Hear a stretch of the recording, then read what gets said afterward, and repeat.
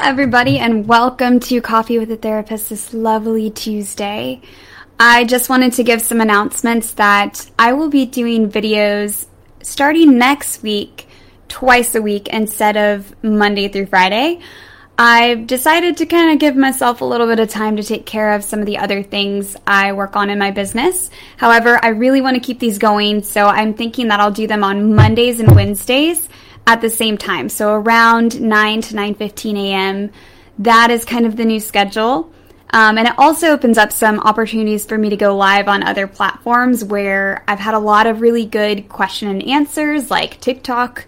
I've been so incredibly surprised by the community there and their interest in learning more about mental health. It's been really, really awesome. So it just kind of opens up those opportunities, and I will still be doing weekly videos, still answering questions, and yeah, just wanted to give you that announcement.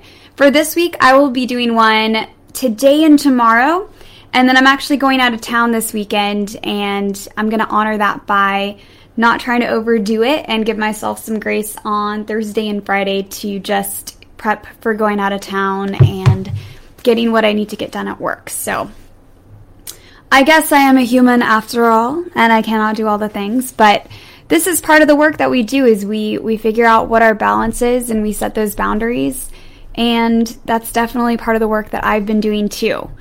So I know I just went into all of that stuff, but today we are talking about the different tips that I have for dealing with toxic parenting. And so I want to go through, we've talked about what toxic parenting is, what those behaviors are, and how you can recognize even in yourself if you might be the adult child of toxic parenting or childhood abuse. But what we haven't delved into yet is now what? Now what do we do with all of that? And so first things first, I'm going to go through a list that I created and kind of explain what each tip means as far as how we approach toxic parents or parenting in our life. So number one, stop trying to please them. I know that sounds crazy because often people, if they have a toxic parent who views them in a negative light, they want to work so hard for them to see them as they are. They want them to see them in a positive light. I get it. It's tough when people don't see us as we are.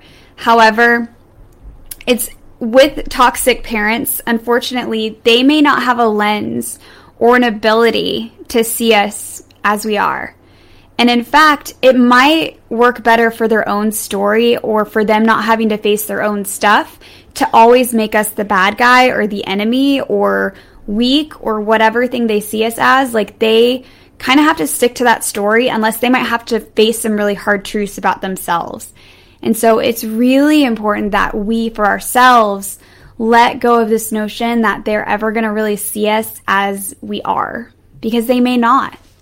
And we have to understand that how do we want to move forward knowing that they may not see us as we are, and they may not be able to see us in a good light, even if that's where we're at. With that, I think sometimes, it's also important we don't try to change them, because it is not our responsibility to fix their wounds, to fix the fact that they can't see us, or oftentimes other people as well, in a good light.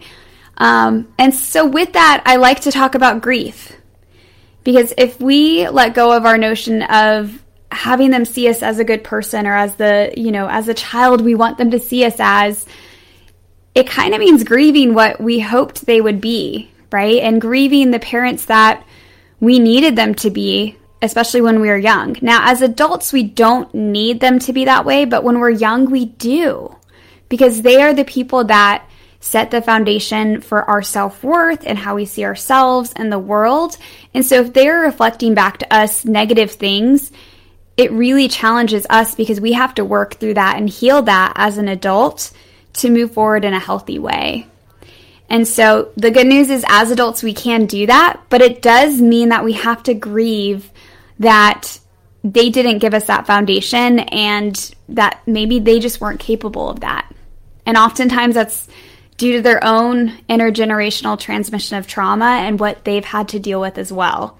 Now, it doesn't make it okay, but it does mean that we have to kind of come into that phase of acceptance. Sometimes this is a part where some of my clients are like, this is not fair, right? There's the fairness thing that comes up, and you're absolutely right. It's not fair.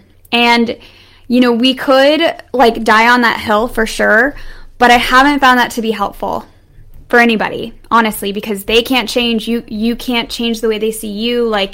It's at that point, it's about figuring out what good there is of having to develop that strong sense of self for ourselves and realizing that we can do that. Because I think sometimes when we don't have it naturally, we feel like that's just the way we are, but we can change that.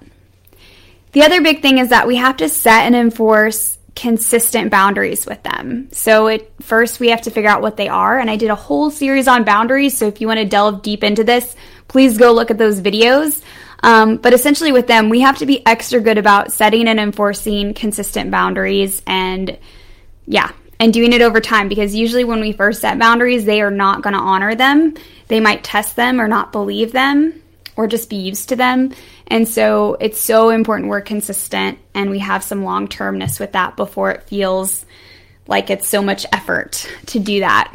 With that, it's also important that at family events with them or times we spend with them, that we always have an exit strategy or a way to enforce those boundaries.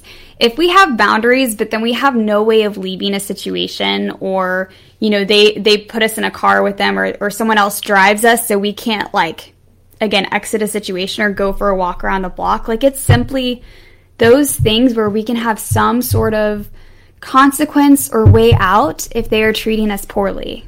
Because otherwise, we're going to have a lot of boundaries without consequences, and inevitably they're not going to be honored or followed because they don't really hold any weight, and they're technically just a threat versus an actual boundary. So really it's just about figuring out ways that we can control our behavior and our safety when it comes to being around these people that in our family system may not be very healthy. And then it's also very important that knowing that they're not emotionally safe people, that we're mindful about what we share with them and the amount of time that we share with them. So I think sometimes people feel this natural guilt, or they feel like I'm supposed to be at every family event. I'm supposed to stay there the entire time. I'm supposed to spend X amount of time with a family member. And the truth is, if they are not emotionally safe, you don't owe that to them. You don't owe them anything. You don't owe them 3 hours of your time on every Sunday because they're your family. You really don't. And people earn the right to be close to you. They earn the right to your time. And they earn the right to hear the deeper stuff that's going on in your life. So with these people, I would recommend you kind of keep things surface so that if anything you share with them, they share with someone else you're totally okay with, that sort of thing, or something you'd be pretty okay with sharing with a stranger on the street, because again, people have to earn the right to having emotional closeness with you. And so if they haven't showed that they are emotionally safe, they do not have the right to hear what's going on with you and to your vulnerability, right? Sometimes we share vulnerability as a means of navigating our own emotional safety, but they don't have the right to hear deep down how we're really feeling about things and that sort of thing, because again, they may not be safe with that information. And last but not least, make sure you take care of yourself. The biggest thing that people struggle with when they've had toxic parents, if they're not replicating narcissistic behaviors, is just overly focusing and taking care of other people. Care of other people financially, emotionally, trying to make sure everybody else is okay. You've got to turn the lens back on yourself and take care of you. Make sure you're taking care of yourself and that you don't have a need to be needed. I know that sounds weird, but it's so important. So important. So take care of yourself and remember that you do not owe your parents anything. If they are not emotionally healthy, you do not owe them anything. And again, I think a lot of people feel what we call a sick family loyalty, or a lot of guilt, or they're supposed to be there anyway or do things anyway. But that's not true. People earn the right to having us be emotionally close to them and spend lots of time with them. It's not okay for them to treat us poorly. And we've got to maintain and keep those boundaries. Now, of course, we can love them at a safe boundary distance and try to connect with them in the ways we can. And I do encourage that, like, connect in any ways that you can that are safe for you. But don't put yourself out in a hurricane without any sort of protection and be surprised when you get blown away every time you go to a family event, right? So that's kind of what live metaphor I like to use with people. I'm like, if you put yourself out there with no protection, it's very likely that you will get hurt, and not to be surprised by that. And it really sucks. I want to lastly say it really sucks when we have to navigate that in our family systems. And many of us, like, to one degree or another, do have to do this, right? Actually, all of us, because no family system is perfect. But, again, I just urge you to find the different ways that you can connect safely, and then honor yourself when things come up and it's not safe and you do need to set a boundary. All right, y'all, I hope you have a wonderful, wonderful Tuesday. I'm so glad to connect with you guys, and I will be in touch with you tomorrow for another Coffee with a Therapist. Have a great day.